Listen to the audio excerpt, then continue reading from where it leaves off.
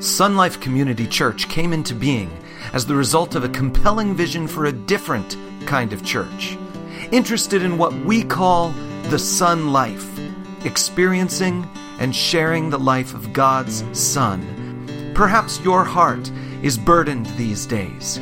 We invite you to allow the Word of God through the words of this message to bring rest to your soul and joy to your heart.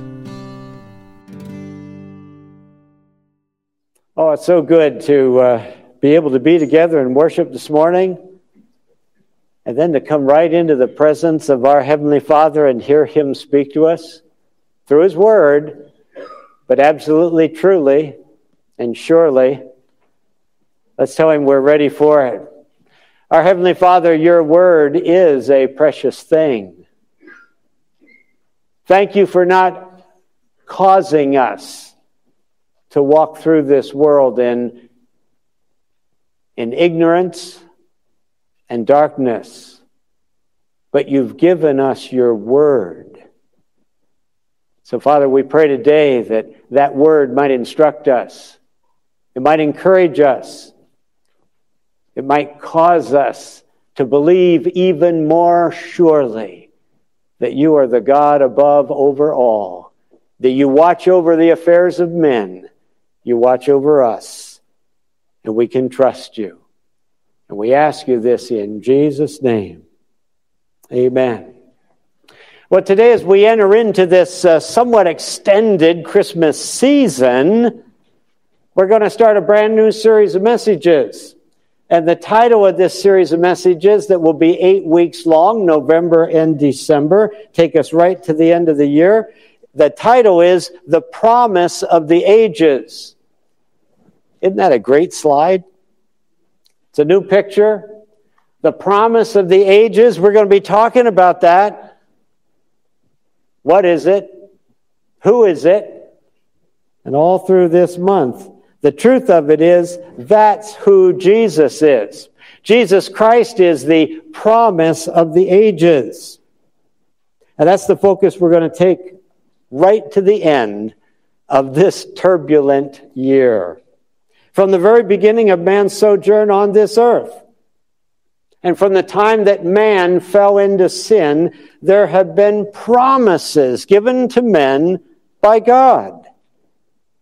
Promises that reveal God's continuing plan for man. Promises intended to carry man through tough times successfully. Promises that find their ultimate fulfillment in the person of Jesus Christ. Jesus, in fact, is the promise of the ages. He's the answer to every aggravating circumstance of man's life. He is God the Father's greatest gift to mankind, and in this season of the year when we celebrate His birth, we would remind all mankind that in Him is found the solution to every human difficulty. Throughout all the ages, Jesus Christ has been and still is the promise of something better. Say that to yourself. Jesus Christ is the promise of something better. And then add, for me. For me. For you. Jesus Christ is the promise of something better that God has planned. Some of this He's had planned long, long before man ever came on the scene.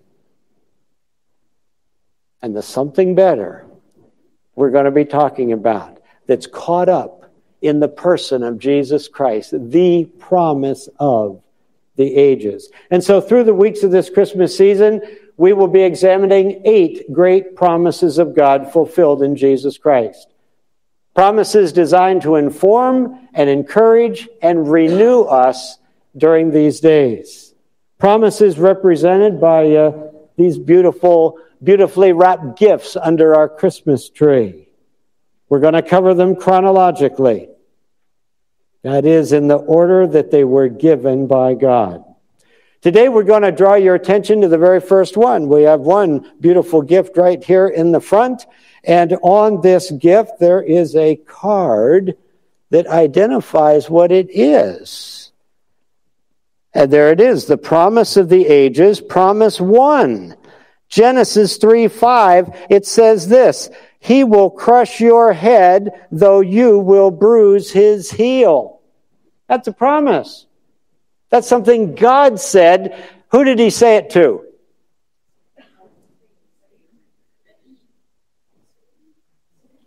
How many of you think he said it to the devil? Okay.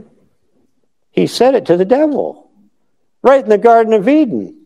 When the devil had led Adam and Eve into sin, and then God is making this promise, this is going to happen. He's going to send someone, and he says to the devil, he, that one I will send, he will crush your head. Is that a serious thing? If your head got crushed, I mean like with a steamroller, just smashed flat, what will your chances be? 0? That's what God's saying. This one I'm going to send, I'm promising you this, he will crush your head, though you will strike his heel. You will wound him, but he will destroy you. In other words, this is a promise that he, the one I will send, the Father says, he will be a devil destroyer. Now that promise was given with the stench of mankind's first sin still hanging in the air. Right there in the Garden of Eden. Adam and Eve had willfully and stupidly violated the one prohibition that their Creator God had given them. Do not eat from the tree of the knowledge of good and evil.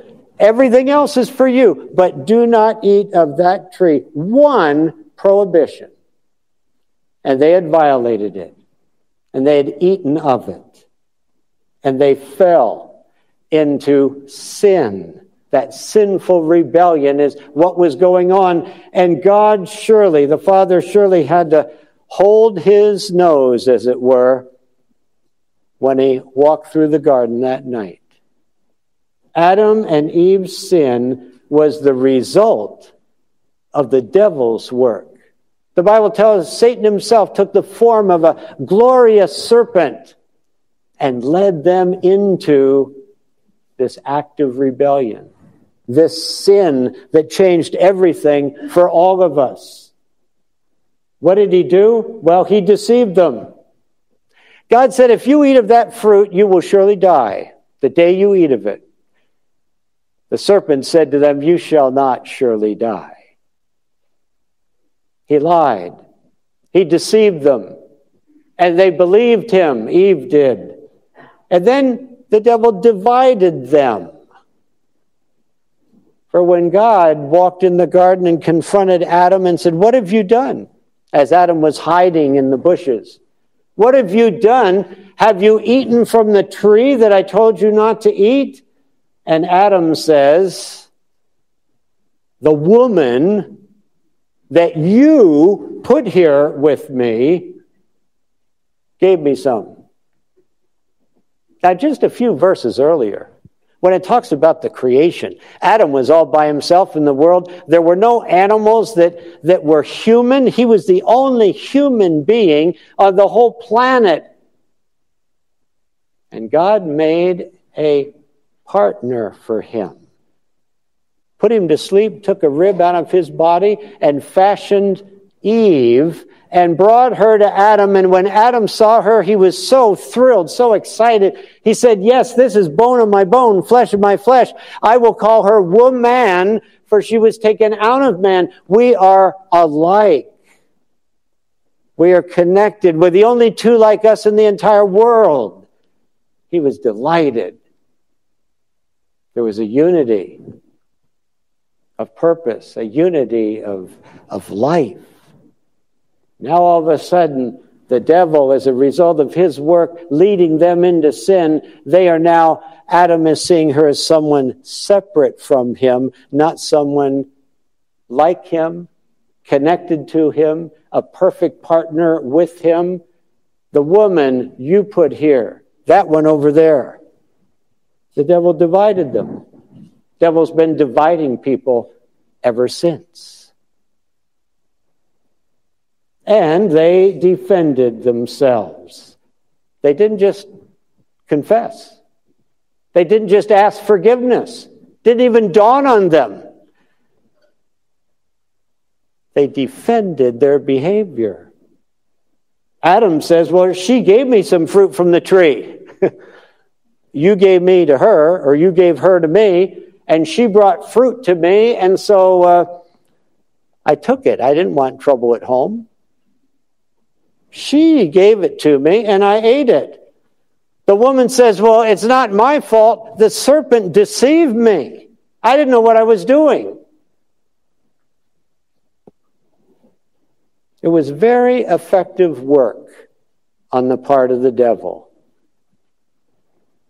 God had to cast them out of the garden.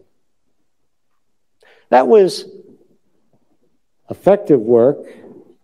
It was not, however, the devil's first work. It's the first one recorded in the scripture, but it's not the first time the devil went to work in rebellion against God. His first work was his own rebellion in heaven, when he deceived 1/3 of the heavenly host into joining him in his opposition to the will and the ways of God. Not just one prohibition, not just one person, but 1/3 of the heavenly hosts.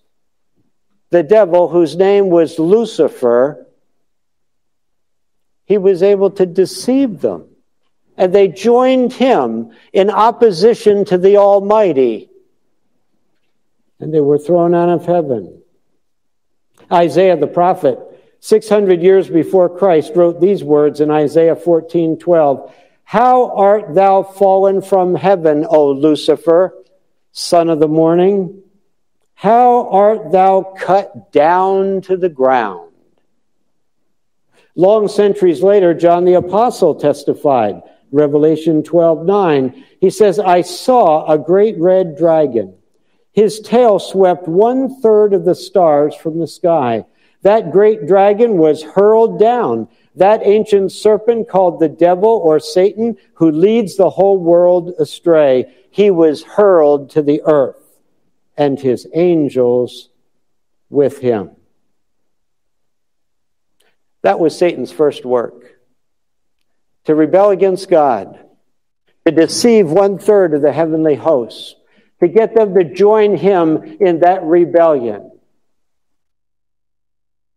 But what happened in the garden was Satan's first attack upon mankind. His first attack upon mankind, those marvelous beings made in the image of God, and he was successful. He deceived them. He brought them willingly to the place of disobedience. And he brought them somewhere else as well. He brought them into what the Apostle Paul would centuries later call the dominion of darkness. Colossians 1:13, Paul uses that phrase. The dominion, the kingdom of darkness. That's where fallen mankind dwells, in the dominion of darkness. We see evidence of that all around us. The darkness of sin is upon so much that our eyes fall on. So much that is going on. So much that controls human beings. So much of it explains current events, even in our land. In the dominion of darkness, there is no recognition or acceptance of God's truth. Falsehood and lies reign supreme. Jesus once said, John 8:44, the devil is the father of lies. In the dominion of darkness, there's no genuine compassion for or even appreciation of one's fellow human beings. Disgust and disregard are expressed and demonstrated continually. In the dominion of darkness, the name of God and the people of God are regularly reviled and discounted and even redefined. In the dominion of darkness, Satan dominates and determines all that takes place. From the perspective of a holy God, it is a most vile and loathsome place. It will not last forever. Our Heavenly Father has promised that it will not. And so the first promise that finds its fulfillment in Jesus Christ is the promise of one who would be a devil destroyer. That promise has never been forgotten. It's never been able to be discounted by the devil's minions. They know that they, along with their master, will one day experience the full consequence of that promise. They live in fear of that day. Here's what one of them terrifyingly asked Jesus during the days of his earthly ministry. It's recorded in Mark chapter 1, verse 24. The terrified demon's question. He says, "What do you want with us, Jesus of Nazareth? Have you come to destroy us? I know who you are, the Holy One of God." Note the interplay in that passage between the words us and I. See, on that particular day, people brought to Jesus a man who was possessed by a demon. He was in horrible shape, horrible condition, had no control over himself whatsoever. And they brought him to Jesus. Now, there was just a single demon possessing that tortured man. But that single demon who addressed Jesus Christ understood that he and all others like him could easily be, and one day would be, destroyed by the one who was standing right there in front of them. I believe that demon that day feared that the day of destruction had arrived. "What do you want with us, Jesus of Nazareth? Have you come, like now, to destroy us? I know who you are. You are the Holy One of God. And we are no match for the Holy God." However, on that day, it was not time for the Lord Jesus to initiate the demonic destruction that would one day come in fulfillment of God's promise. But Jesus definitely took steps to destroy the demonic work that was being done in that poor man's life. The demon had no choice. He had no choice but to follow the Lord's instructions to come out of him, Jesus said. Come out of this man. Release your hold on this man. Take your torture somewhere else, but no longer in this man.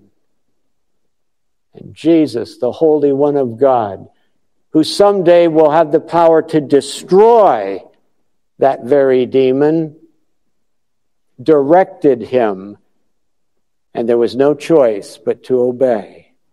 Mark records, he came out of him with a shriek.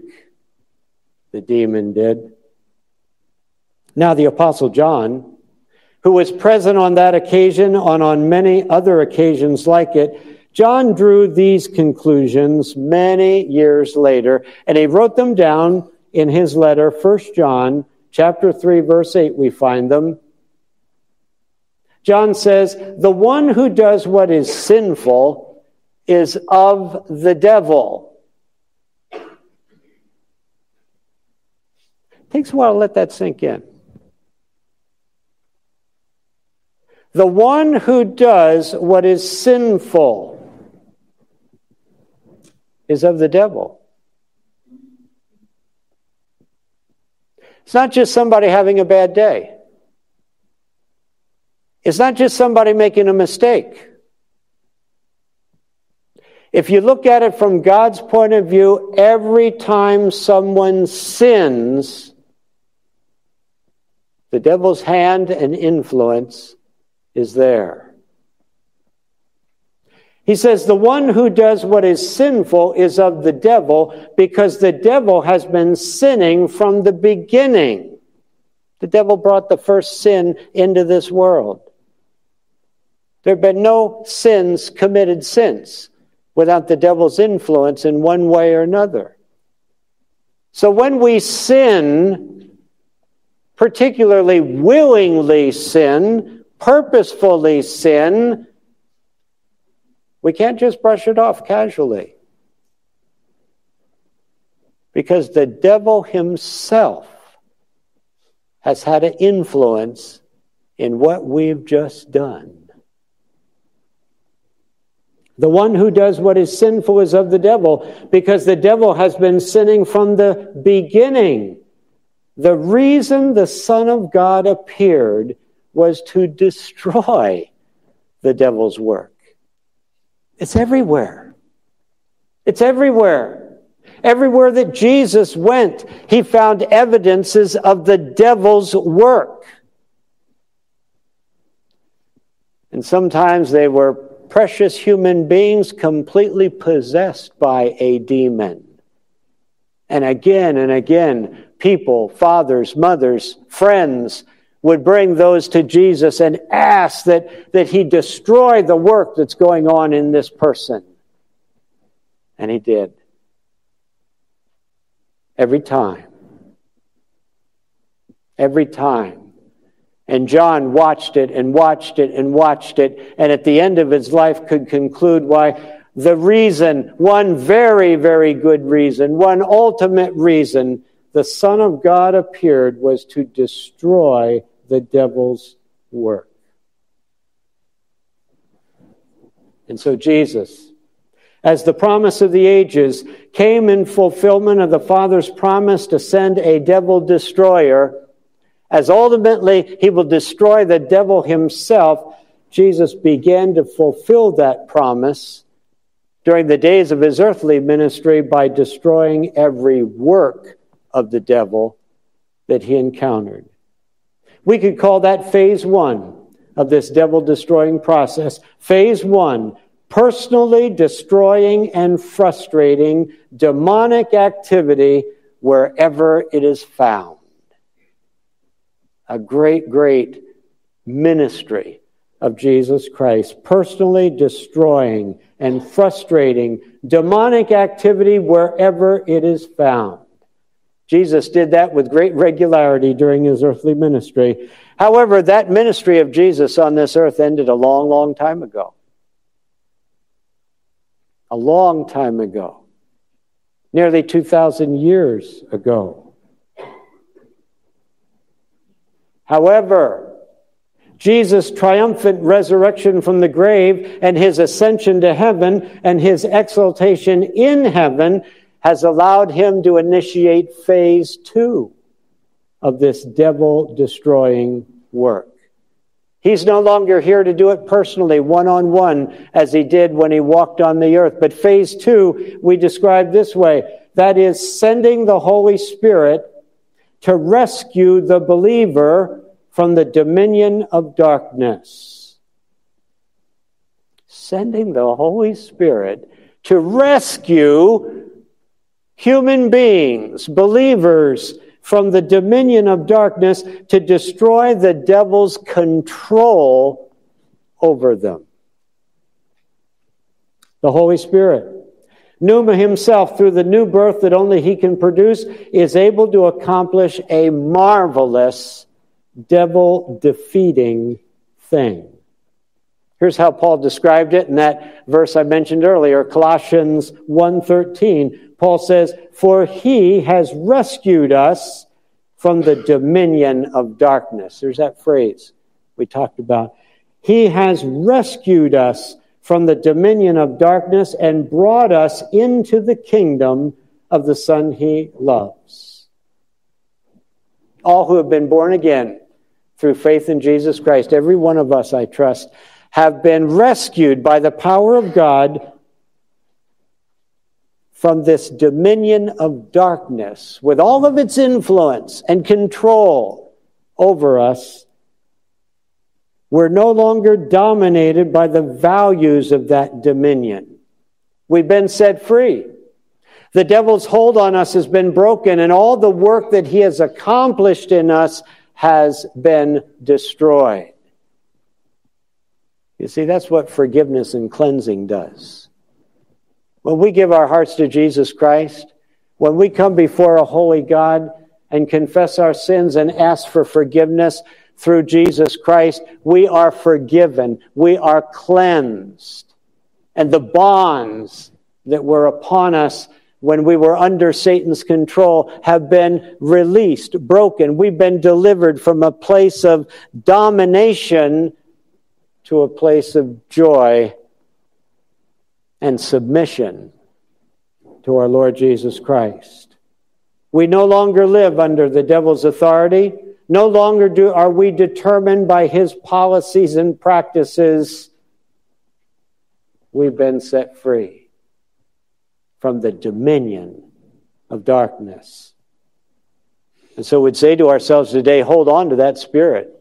That Spirit who has rescued us, that Spirit who has delivered us from the dominion of darkness and brought us into a brand new place, brought us into the kingdom of the Son he loves. So we're now living in phase 2 of our Promise Keeper's mission. His mission to completely destroy not only the works of the devil, but to completely destroy, to make absolutely impotent the devil himself. And while we're living in that phase, you breathe in the breath of the Spirit every single day, every single moment.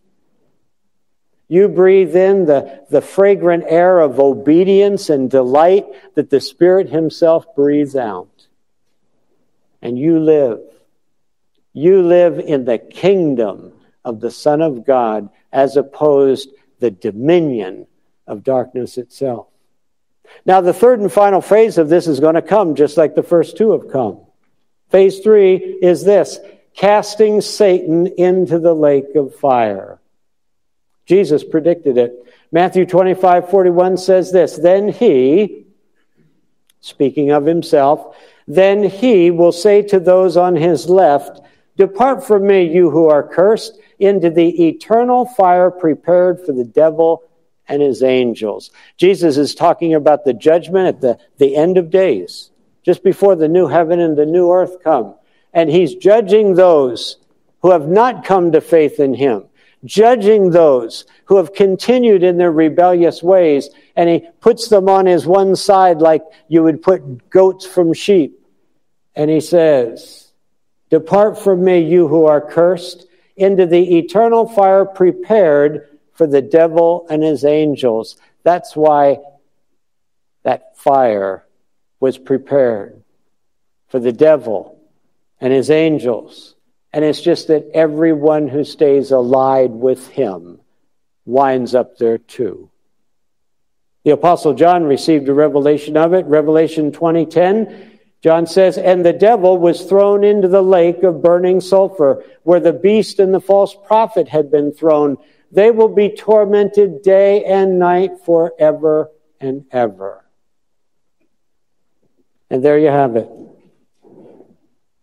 And there, as it were, for those of you who are Lord of the Rings fans, there in the fires of Mount Doom, the devil and all those associated with him will experience final, everlasting destruction. This promise will be fulfilled. Long years ago in the Garden of Eden, God gave the promise. There will come one who will crush this serpent, who will destroy him entirely, who will remove him absolutely from the world of men. And on that day, that promise will be fulfilled just as the new heaven and the new earth are revealed and the glorious new city of Jerusalem comes down and God himself will dwell with his people, the home of righteousness, no more evil, no more devil, no more influence, no more dominion of darkness. God the Father will have kept his promise, and you and I today can live in light of that promise. So consider this final thought with me. We say, allow the promise of the ages, Jesus himself, to bring the blessings of this promise to your life right now. Allow his Holy Spirit to completely deliver you from the dominion of darkness. We have to ask the Lord every day, is there any of that still upon me?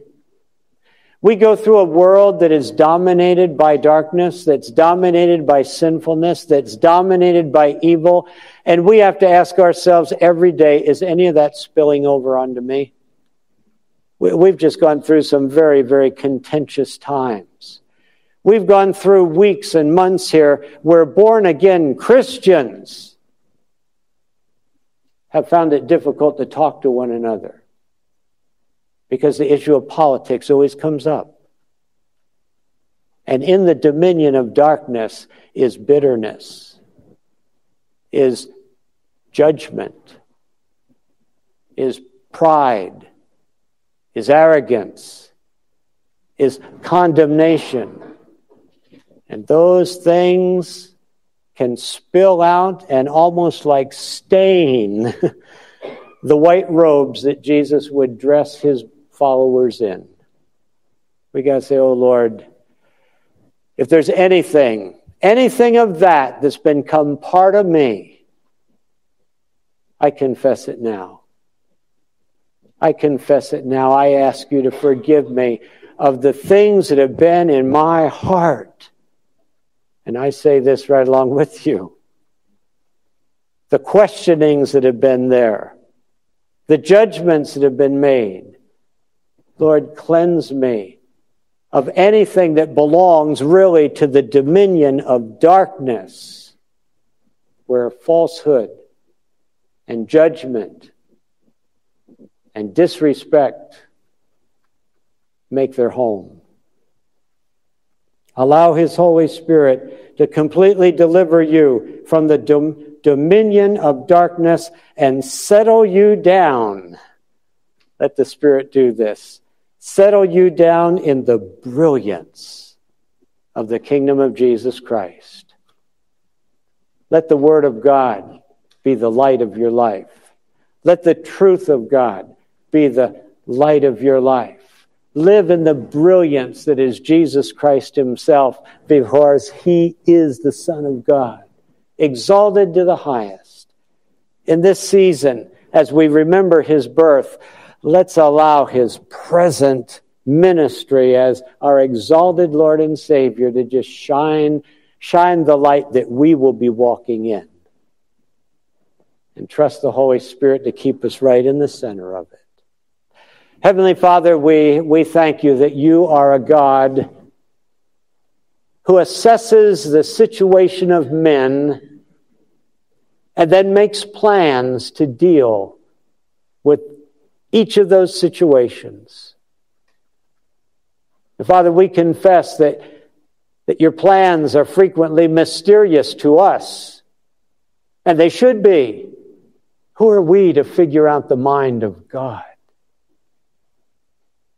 But Father, along with your plans, you frequently attach a promise. We thank you for the promise that we've looked at today, given long, long years ago in the Garden of Eden itself, that there will come one who will finally destroy the devil himself. And all of his influence will be removed from creation forever.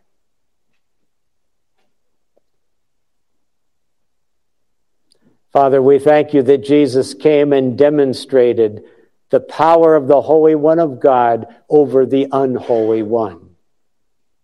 We thank you that he in heaven today sends his Holy Spirit to guide us on a path that is guarded from the influence and the dominion of the devil. And Father, we commit ourselves once anew to allowing you, through your Spirit, to lead us and guide us, to shape us, to purify us, to make us people in this fallen world that can shine with the glory of Jesus Christ. And we ask this now in his name and for his glory. Amen. We hope this message has inspired you to live the Son life together with us. If you are near Apple Valley, California this weekend, we invite you to join us in person Sunday morning or through our live broadcast. All the details are on our website at sunlifecommunitychurch.com.